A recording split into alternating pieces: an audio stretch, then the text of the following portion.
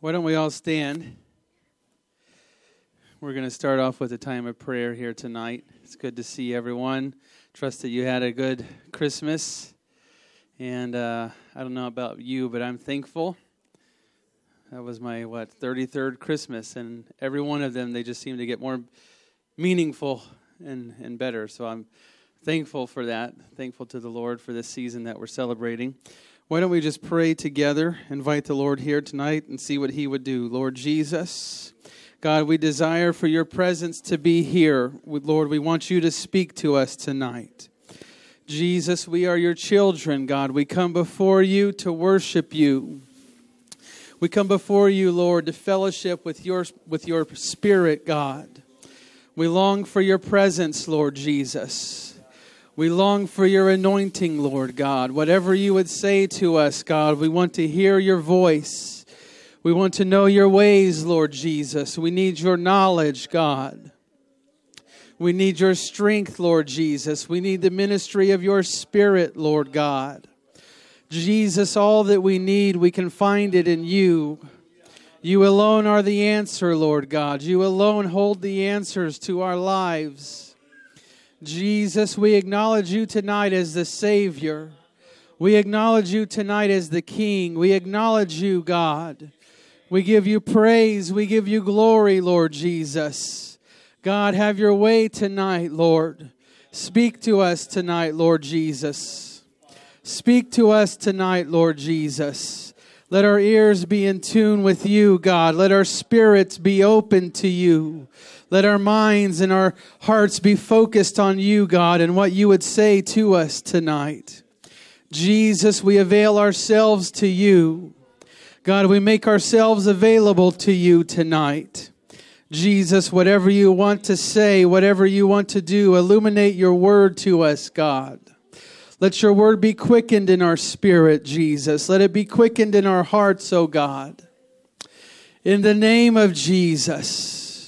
In the name of Jesus, why don't you just let some worship flow out of your spirit to the Lord right now. Jesus, we worship you. God, you alone are worthy. You are good, Lord Jesus. You are good, Lord Jesus.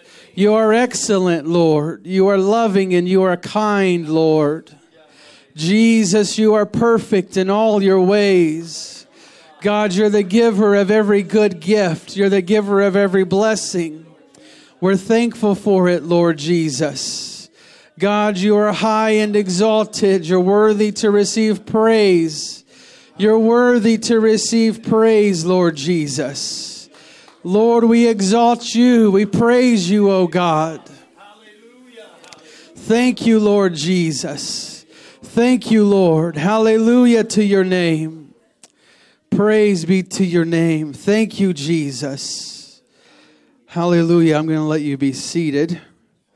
I'm going to invite you to turn to Matthew chapter 22. And this is a very interesting passage of Scripture. I don't know that I've ever seen it this way until recently. I'm not going to dwell on this, but I just want you to see there's a principle in this passage that I think we can pick up tonight. Matthew chapter 22. Go ahead and look at verse 23. This is while Jesus was on the earth ministering with his disciples.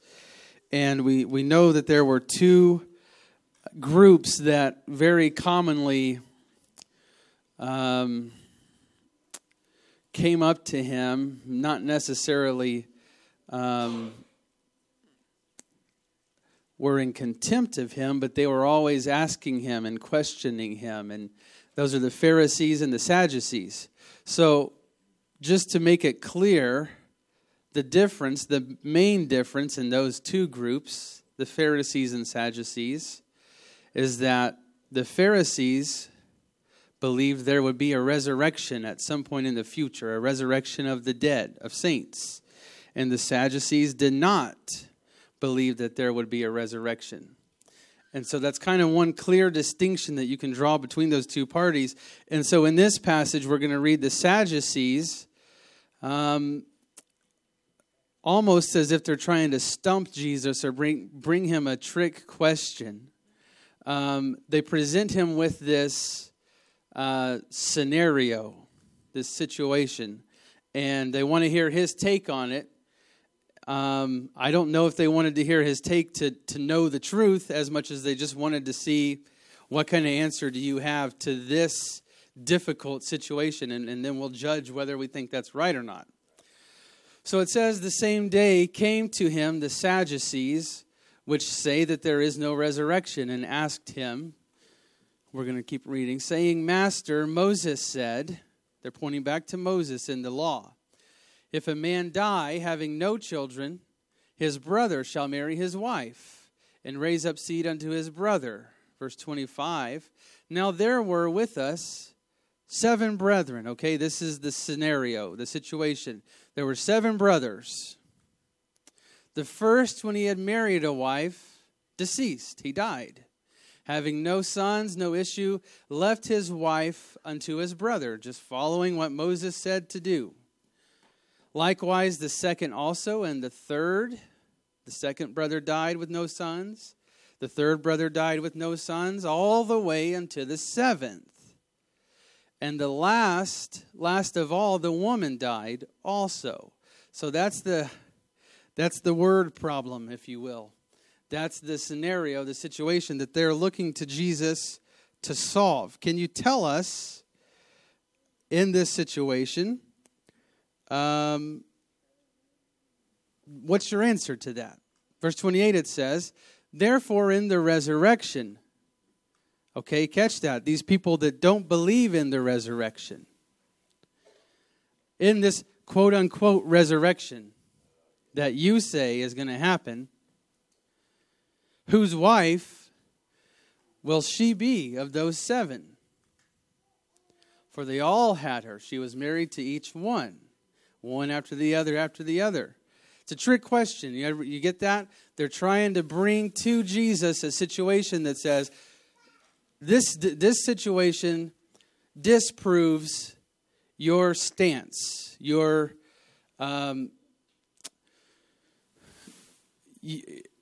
position, your thought process, your teaching, okay? So you teach this, but this problem really would point out the falsehood of your teaching. And look at Jesus' response to her in verse 29, to them, in verse 29. He says, ye do err. He doesn't even start by addressing the question. Okay? He does address it. He's got an answer for it. But this is the principle that I wanted to point out in this particular passage. Jesus starts with the condition of the one who's asking the question. So many times we think, I would follow Jesus, or I would trust this more, or I would really get on board with this doctrine if I could explain it all, if I could answer every question, or maybe if just this one particular question that I've never heard a good answer for could be answered, then yeah, sure, then I would believe, then I would follow.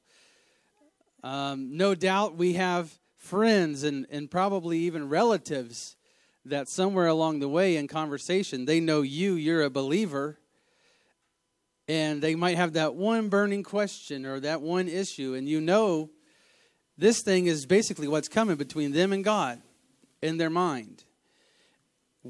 Why does everybody at your church fill in the blank? Or how come everybody has to fill in the blank? And that's the condition of the person asking the question. So just as these Sadducees asked Jesus this question and he addresses their condition, this is what he says: ye do err. That means you are in error. You're doing the wrong thing. Not just by asking the question, but he says you err, not knowing the Scriptures, nor the power of God. So the first place that you're in error that you're wrong, you're approaching this from the wrong standpoint, is you don't know the Scriptures. You're bringing me this theological question. And I'm telling you, there's an answer. There's a theological answer. It's in the Scriptures. He's saying this to the Sadducees. Okay, the people that made their life studying the Scriptures. So let that sink in. These are people who devoted their lives to studying the Scripture. And he says, you don't know the Scripture. Now, when he quotes the law and tries to lay out the answer, I don't doubt that they've seen and heard that passage before from Scripture. So he's not saying, let me open the Bible to a passage that you've never read before, and hopefully we can that's not his point. You don't know the Scripture, nor the power of God. Verse 30, for in the resurrection they neither marry nor are given in marriage, but are as the angels of God in heaven. Verse 31, but as touching the resurrection of the dead, have you not read that which was spoken unto you by God, saying, I am the God of Abraham, the God of Isaac, the God of Jacob. God is not the God of the dead, but of the living. So, if they believe there is no such thing as a resurrection, really, what he's saying by pointing out this passage is, he's not their God. I am not the God of the dead. So really, do you want to stick with that, or would you like to change your position on this issue? I am not the God of the dead. I am the God of the living. So I'm not, if I was a Sadducee up to that point and always believed and knew the Scripture and just thought we're going to live up to a certain point and then we're going to die, and there's no resurrection. Really what they're saying is there's no eternal life, because you're dead and then you're dead, and that's it. That's the finale. But God is saying, hey, I'm your God while you're alive, yes, but I am not the God of the dead. So if you think that your life is finite or is just ending at the point of death, then you're telling me there's going to be a point where I'm no longer your God. It's going to end. But Scripture says, and he says it to them, have you not read? God is not the God of the dead. He's the God of the living. And he also said in verse 29, you err not knowing the power of God. This, in my opinion, can be just as essential or even more so than knowing the Scripture, because if you don't know the Scripture, the book, chapter, and verse, but you say, oh, well, I do know that he's God and he's all-powerful, that should cover it, because he can do. I don't know how he's the God of the living. I don't know how somebody resurrects after they die, but I do know the power of God, his ability to do whatever he wants to do. So Jesus says, you don't know the Scripture and you don't know the power of God. So even if I try to explain to you the Scriptures, and you've seen this and you read it, and you still have questions, okay, that makes a little bit more sense. It's a little bit clearer. You know, the lights are starting to come on a little bit. But I that if I believe that, then that really just leads me to this question. And then I want to know about this. And, well, if that's true, then how do you do this? Kind of like Santa Claus. We have 5, and one of them, we've never told any of them that Santa Claus is real. But one of them on his own has chosen to believe that Santa Claus is real. And when you stop to think about it, the child doesn't have to figure out all the logistics. And if you got an older child that is the type that is not willing to put up with that nonsense, I stopped believing, and I'm going to have to get you to stop believing too. Think about it. How does he? And then they start to lay out. Well, how can he do this? And how can he be there? And where does this? And what is that child? I don't know. He's Santa Claus. He can do it. That sounds kind of silly, but when you know the power of God, that is your answer. I don't know how he does it, but I know he's God. I know that he's all-powerful, and I know he can do it.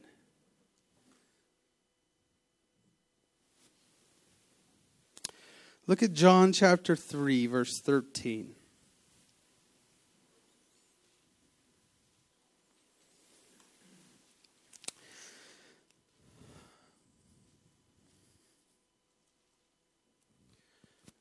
I think a lot of us start our journey with God in faith, and then somewhere along the way, oftentimes very quickly along that journey of faith, we deviate from a journey of faith and we get on the pathway to logic. And we start to think, where does my faith and my logic intersect? And I can say all day till I'm blue in the face that I believe. But then as soon as somebody asks me a question, or if I just start to think long enough about an issue, a topic, doubt comes just because I don't have the logic to back it up. And so in my own mind, I'm saying I'm a believer and I'm questioning at the same time. So we start our journey with faith, but we hit the speed bumps, the logic speed bumps, if you will. John chapter 3, and we're going to pick up here in this very familiar setting where Jesus is talking to Nicodemus. And the earlier parts of John chapter 3 is when Jesus explains the new birth, so to speak, to Nicodemus. You must be born again. You must be born of water and of spirit. The wind bloweth where it listeth, and thou hearest the sound thereof, canst not tell whether it cometh or whether it goeth. And then Nicodemus says, how? Go ahead and look at verse 9. That's Nicodemus' response to the explanation. Nicodemus answered and said, how can these things be? Jesus answered and said unto him, art thou a master of Israel, and knowest not these things? So again, he's confronting the condition of the person that's asking the question. He's not just answering the question. He's not just there to recite answers or quote. Okay? He's looking at Nicodemus and saying, wait a second. You're a master of Israel. You're a rabbi. You're a teacher. You're supposed to know these things. Why are you asking me how?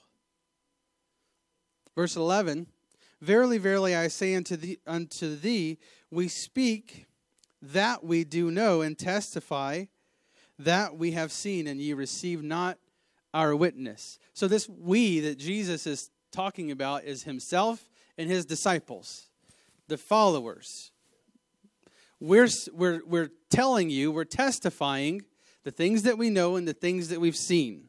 Okay? That's our witness to you. And ye receive not our witness. Verse 12, Jesus answered and said unto him, verse 12, if I have told you earthly things, and ye believe not, how shall you believe if I tell you of heavenly things? So Jesus goes to Nicodemus, or one of his disciples, in this witnessing process and says, you won't believe it. We saw a dead man raised. It actually happened. Thursday of last week. We were there. He was there. He was there, I was there. We're telling you what we saw. Or a blind person that was healed. Or whatever it was. They're witnessing the things that they saw. And now Jesus says, if you don't believe that, how are you going to believe when I start to tell you about things that we haven't seen? Things that they haven't seen. Spiritual things. Verse 13, and no man, catch this. We're going to kind of transition a little bit, but this is Jesus talking to Nicodemus. He says, no man hath ascended up to heaven, but he that came down from heaven, even the Son of Man, which is in heaven. I'm going to break that verse down for you for a minute. Jesus, talking to Nicodemus. No man has gone up there, except the one that came down from there. Now, in the timeline of Jesus, the man on earth, that doesn't make sense. Because he was born, 2,000 years ago from yesterday. You get it? He was born, so that's the coming down part. But he's saying, nobody's gone up there except him which has come down. So, Jesus is saying, I'm the one that came down from heaven, even the Son of Man. But I have ascended to heaven. Now, just so you don't get confused or try to wonder where does this happen, this is not in that time frame after the resurrection, before the ascension. Okay, that's later. So Jesus is saying, before he's been crucified, I've gone up to heaven, and I've come down from heaven. How can that be? Wait a second. That doesn't fit with this whole 33 years stuff, and he's just a man that was born and then ascended. Am I the only one seeing that? No man has. No one ever has. Except.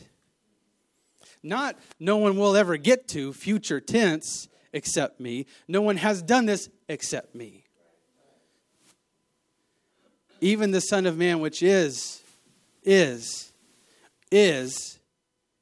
Even the Son of Man, which is, not was, not will be, is in heaven. That's like me saying, I'm going to go buy this house. I've never seen it. Nobody's ever gone there except me. Hang on. Time out. You just said you're going to go buy a house you've never seen. No one's ever seen it except you. Pictures online, yeah. No, that's not how it worked. And nobody lives there except the one who's there right now. Me. Okay, now Nicodemus is starting to, I am a master of Israel, but this is some weird stuff.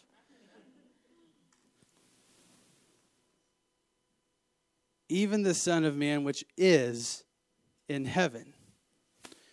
So now I'm pointing back to the principle that Jesus shared with the Sadducees. You err not knowing the Scripture and not knowing the power of God. Because when you know the Scripture and when you know the power, all these questions that this passage raises, it's faith. I believe in the power of God. For Jesus to be able to say, he's already ascended once or twice or however many times, and he's here, and he's there.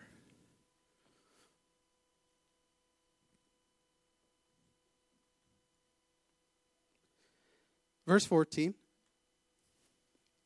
And as Moses lifted up the serpent in the wilderness, even so must the Son of Man be lifted up. Verse 15.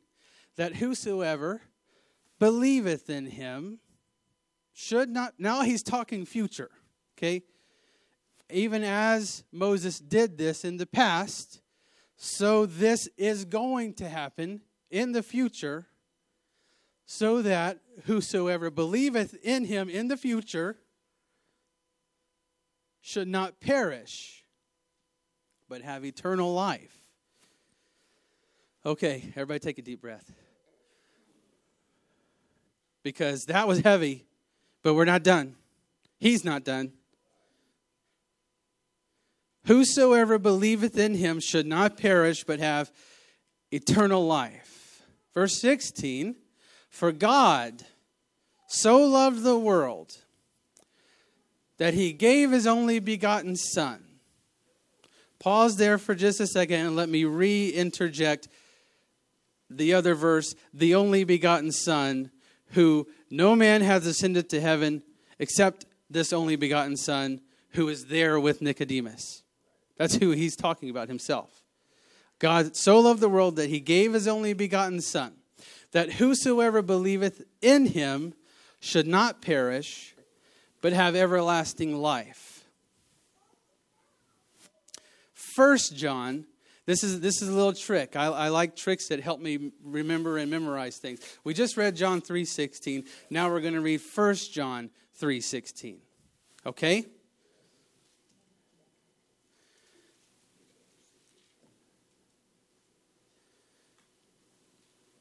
I'm giving Brother Jeremiah an exercise back there tonight.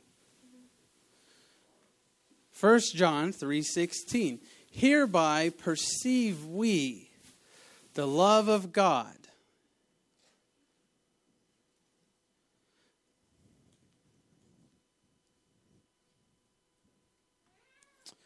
Go back and read verse 15 just so you can see where we're at. We're not talking about Jesus in some kind of contextual setting here. I want to make that clear, okay? Because John is writing this book, and he's writing here in verse 15, whosoever hateth his brother is a murderer, and ye know that no murderer hath eternal life abiding in him. Okay? End of that thought. Talking about murderers, and if you're a murderer, you don't have eternal life. Verse 16. Hereby perceive we the love of God.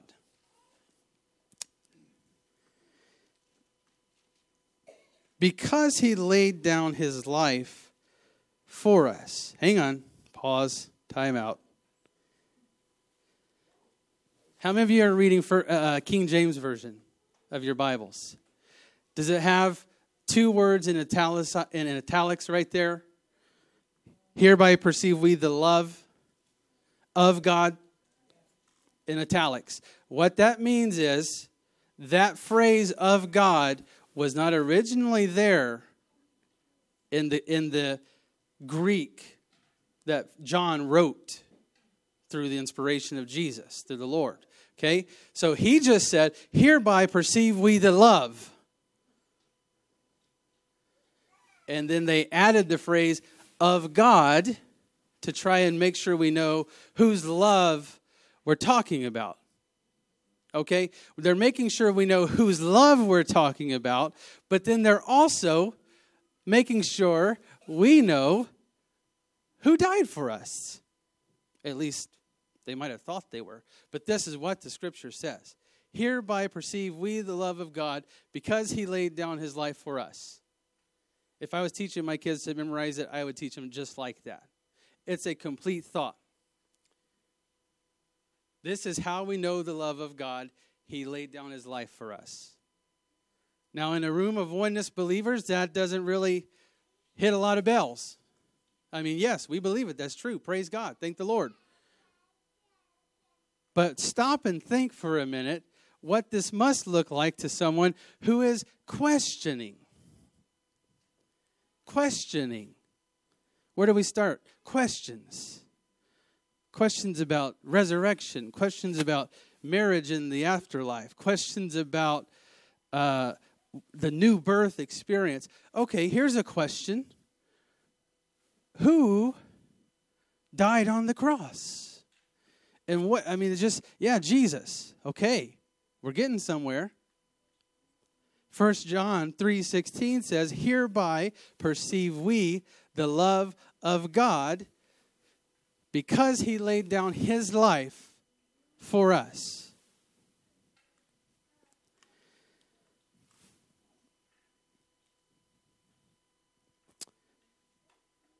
Look at Romans chapter 5.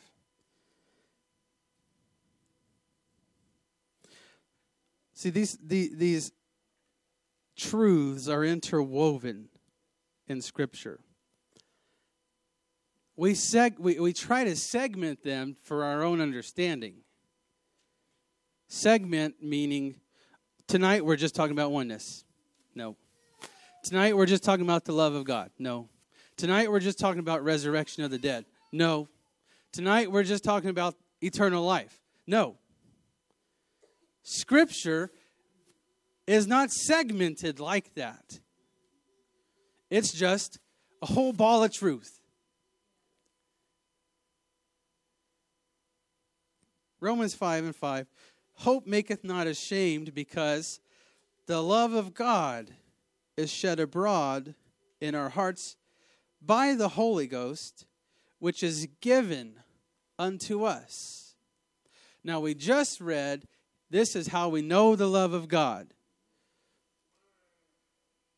Because he laid down his life for us.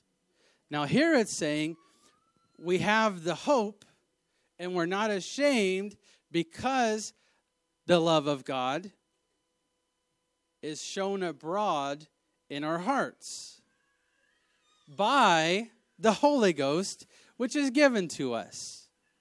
The love of God is illuminated in your heart by the Holy Ghost.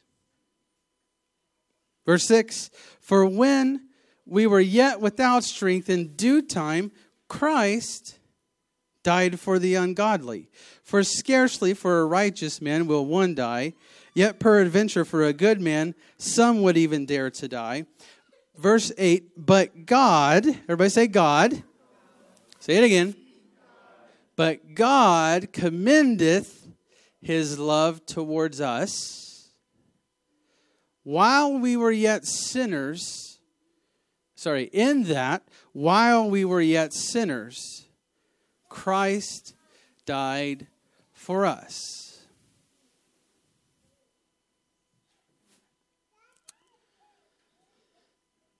Questions. We're talking about questions that arise because of Scripture. If you don't stop and try to let the Holy Ghost illuminate this to you, and you just take for face value what any man, me or Bishop or Elder Hart or Brother Lewis in a Bible study or Brother Tim when you're just sitting at his house and he starts talking about the Bible, anybody, if you just take it at face value, your coworker, the pastor of the church down the street, whatever it is, if you just take it at face value and don't let the Holy Ghost, don't try to get the Holy Ghost to illuminate to you the truth, then you just see concepts. You just see segmented, like we were talking about before. And in that problem, in that situation, here's what you see. This is my son. Callum, come up here for a second. I just caught his attention. He's got the Rubik's Cube and all. That's okay.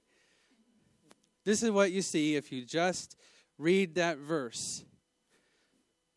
God commendeth his love toward us in that while we were sinners, I made him die for y'all. You can go sit down. I'm not going to make you die. That's what you see if you just believe that there's a portion of God that did this and another person, entity, distinct, separate person that did that. God loves me so much that he made his son die for me. Man, in 2018, you start talking about stuff like that, and you're going to get thrown in jail. for that kind of parenting. We think, well, in the natural, we know that's not the case. No, you... That's like me saying, I love you all so much, I'm going to make Annabelle bake you all cookies. That's how much I love you. I'm going to make her bake you cookies. And then I'm going to get the glory. Because you all know how much I love you. Now, you're not going to sit back there and say, oh, man, Brother Flowers is such a nice, loving person. He eat those cookies. Oh, he's such a good father. He's such a loving person. But we take that approach when we don't stop and let the Holy Ghost try to illuminate this to us. This is what a Trinitarian view perpetrates. God, and we read, for God so loved the world that he gave his only begotten Son. Oh, no, it's his only begotten Son, so that should increase the level of love. That's how much he loves you. Not that he has this plethora of sons, Not that he's got 5 kids. Which one of them? I'll give you up. Okay. No, it's his only begotten Son. So see, that's how much he loves us. It still doesn't work. 1 or 20 sons. It doesn't work that way. Oh, and then we approach this with our human mind, our human reasoning to say, this is what a loving God we have. That he was willing to endure that heartache while his Son died on the cross. I'm not making light of it, okay? I apologize, I'm not trying to be offensive. But that's when you don't stop and think and consider and try to know who God is, you approach it from that angle.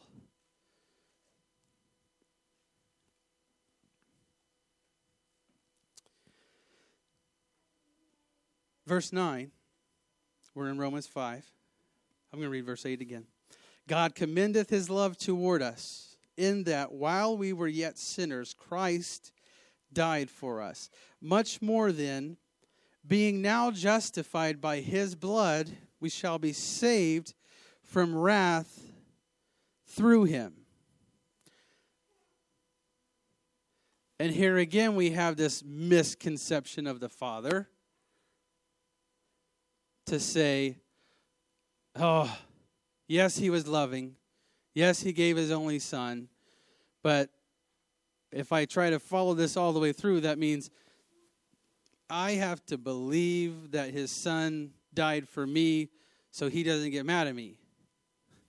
So that he doesn't judge me for not believing that he sent his Son to die for me.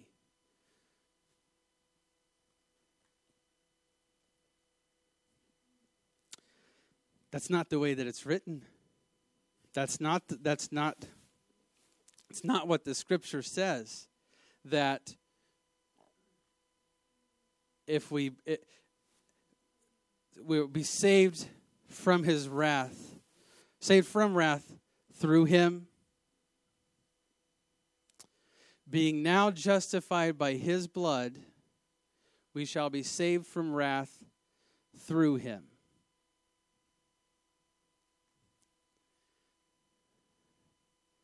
Now, okay, I'm just trying to paint the complete picture for you, okay?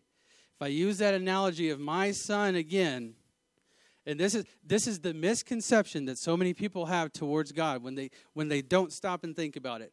If we use that analogy of me giving my son to die for you, then you have the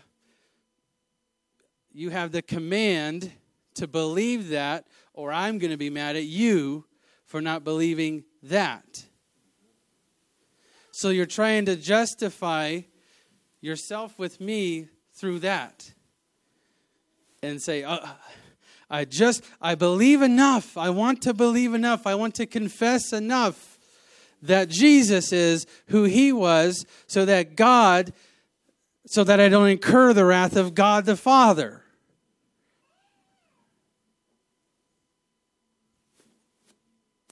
Verse 10, for if, when we were enemies, we were reconciled to God by the death of his Son, much more being reconciled, we shall be saved by his life. And not only so, but we also joy in God through our Lord Jesus Christ, by whom we have now received the atonement.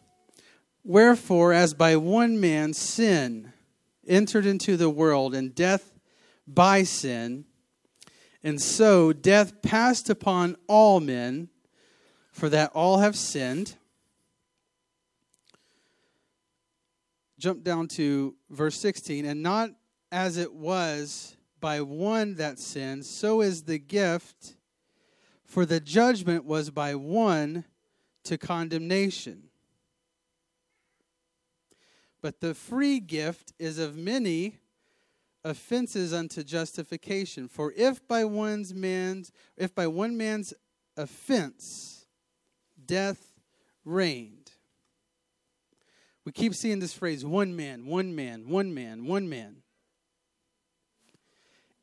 One man's sin made us all sinners, so one man's righteousness made us all righteous.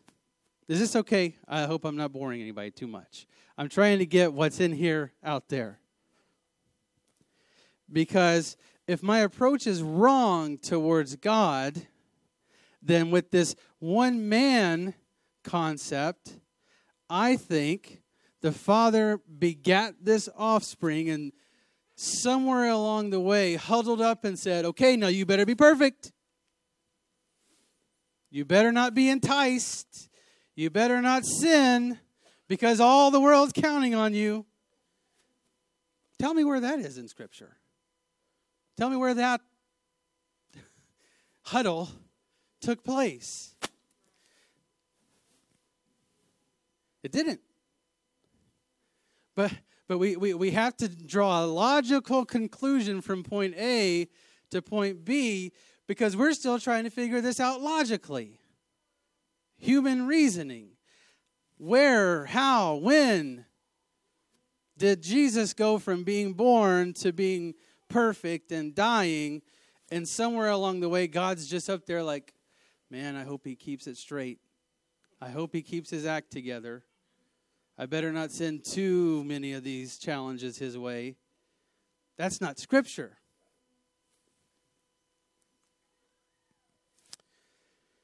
Verse 17, if by one man's offense death reigned by one, much more they which receive abundance of grace and of the gift of righteousness shall reign in life by one, Jesus Christ. Verse 21, jump down to verse 21. That as sin hath reigned unto death, even so might grace reign through righteousness unto eternal life by Jesus Christ our Lord.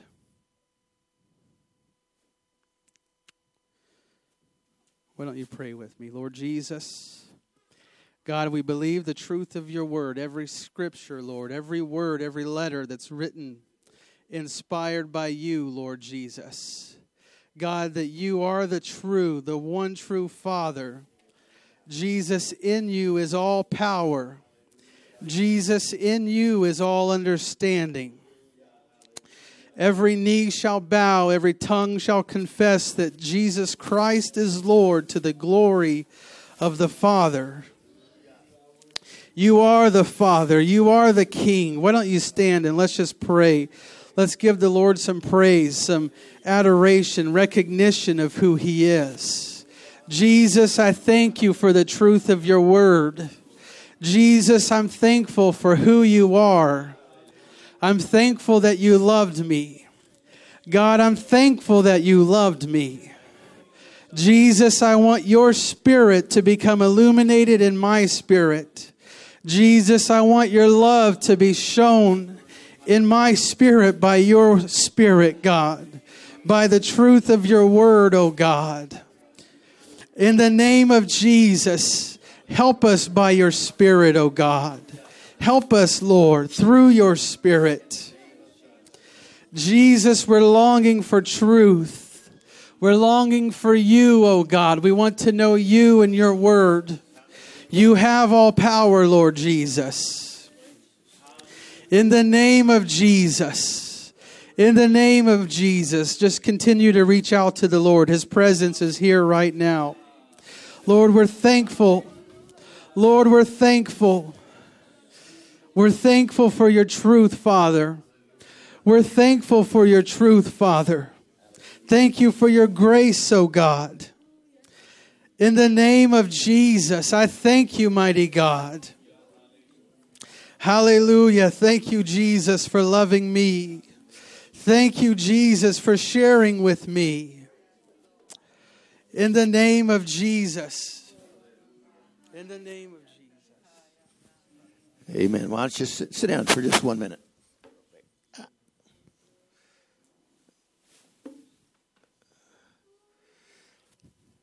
Acts chapter 4, verse 33. And with great power gave the apostles witness of the resurrection of the Lord Jesus, and great grace was upon them all. My earliest exposure to any kind of a church, the only thing that was ever submitted to me was to accept the Lord as my Savior. And everything was good. And it wasn't until I was 22 years old when somebody began to talk to me about receiving the baptism of the Holy Ghost as being the Spirit of truth that would lead me and guide me into all truths. And this reference of concerning the resurrection, them not knowing the Scripture, they did not believe or understand the concept or have faith towards the idea of resurrection, which is coming back to life. Because from the natural standpoint, which was their position, it was quickening power, or they didn't know the power of God, which was quickening, which is resurrection. When this reference of the apostles is with great power, gave the apostles witness of the resurrection of the Lord Jesus Christ. They had resurrection power dwelling in there because they'd received the baptism of the Holy Ghost. Okay? You hear me? Looking at me? Right here? Receiving the resurrection power. The new birth experience brought resurrection into them by the spiritual quickening. That's changing from dead nature to living nature. That's going from a word that would bring death to a living word which brings life. Right? Now,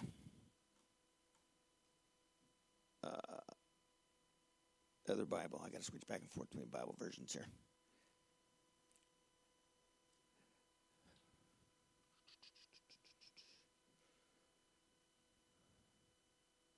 I lost my place. Here's my point.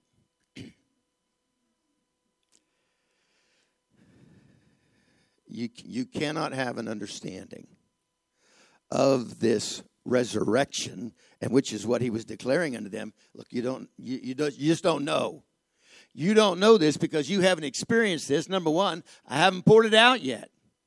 But yet then we go to the apostles, which was post Acts chapter 2, outpouring of the Holy Ghost. They had received the quickening. This is the life-changing impact upon us as a believer. Okay? Believers are baptized.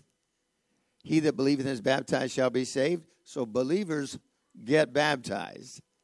And then they receive the baptism of the Holy Ghost, which is the quickening or I know what it was now, which was the resurrection power.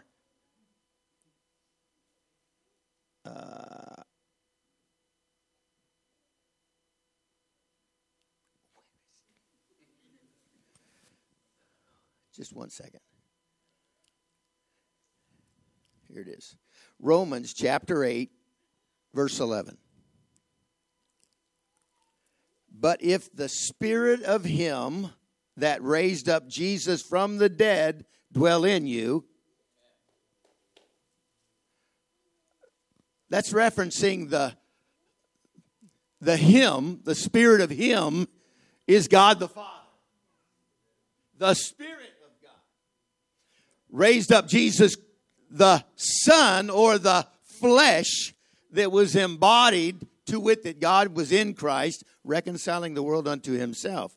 But if the Spirit of him that raised up Jesus from the dead dwell in you, he that raised up Christ from the dead shall also quicken your mortal bodies by his Spirit that dwelleth in you. This is the key in the catching away of the bride. There will be those who've already gone to the grave. All right? But when the Lord returns, he is going to quicken those that are dead by his Spirit. So if I die in the Holy Ghost, if I die having received the Holy Ghost, or if I'm still walking upon this earth, but I have received the new birth, I've been filled with his Spirit, that when the time comes, that Spirit indwelling in me is the thing that's going to get me off the ground, get me out of the grave. That's the resurrection power.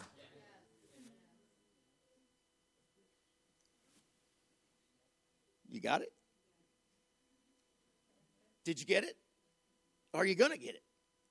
Do you want to get it? That's what they said to me when I walked into a Pentecostal church here in Yakima many years ago now.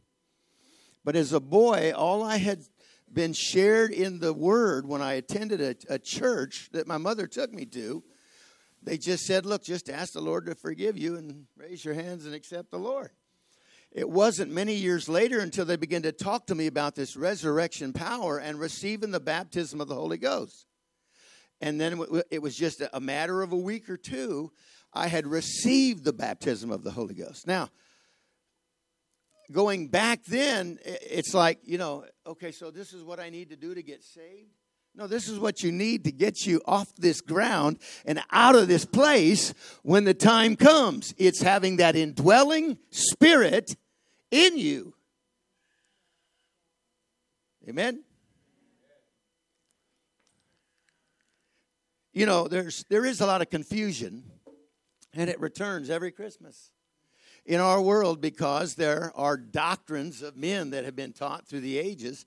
And one of them we refer to is, and what Brother Caleb referred to, was a Trinitarian doctrine, which says there are three deities, co-equal, co-eternal, coexisting. And when you go into the Scripture, you realize that can't be true. We see these different terminologies, but truly when you've embraced the concept, to wit, that God was in Christ, or the Spirit indwelled that body of flesh, reconciling the world, how? Through the atonement of his blood. The blood of a spotless lamb. He was the only spotless lamb. Praise God. I don't mean to redo everything that you just did here. Let's stand.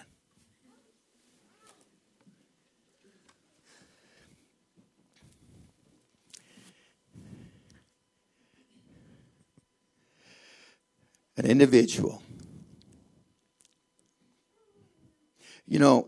Our approach to people differs oftentimes. I remember when people would approach me about a better life, like I was trading lives, Instead of your old way of life, this is a new way of life, and it will be better. And then there were those that approached me because I was I was an alcoholic. And so their approach to me was, one of deliverance. You can get delivered and be free. And then there's those that would approach you on the basis of, well, you want to go to heaven, you want to be saved. And so we have all these, different approaches when it comes to sharing the plan of redemption. All of those things are true. But the imperative of having the blood applied to redeem me from my sinless state. Not just the sins I've committed. It's the sinless or the sinful state that I've been born into. And the idea that he could resurrect something that was dead in sin to be alive in Christ. I love this term, becoming alive unto God. It's like an awakening. It's like a climbing up out of a casket, and they did that. And we can read about it in the scripture. And when the Lord resurrected from the grave, no, I'm not going to go there. Let's pray. We're thankful for the teaching of your word here tonight, Father. We're thankful for revelation and understanding of those things that you have continued to reveal unto us by your Spirit. The opening of our understanding, Lord. The opening of our eyes to see clearly, Father. In the name of Jesus. In the name of Jesus. We love you. We worship you, Father. In Jesus' name. Amen. God bless you. You're dismissed.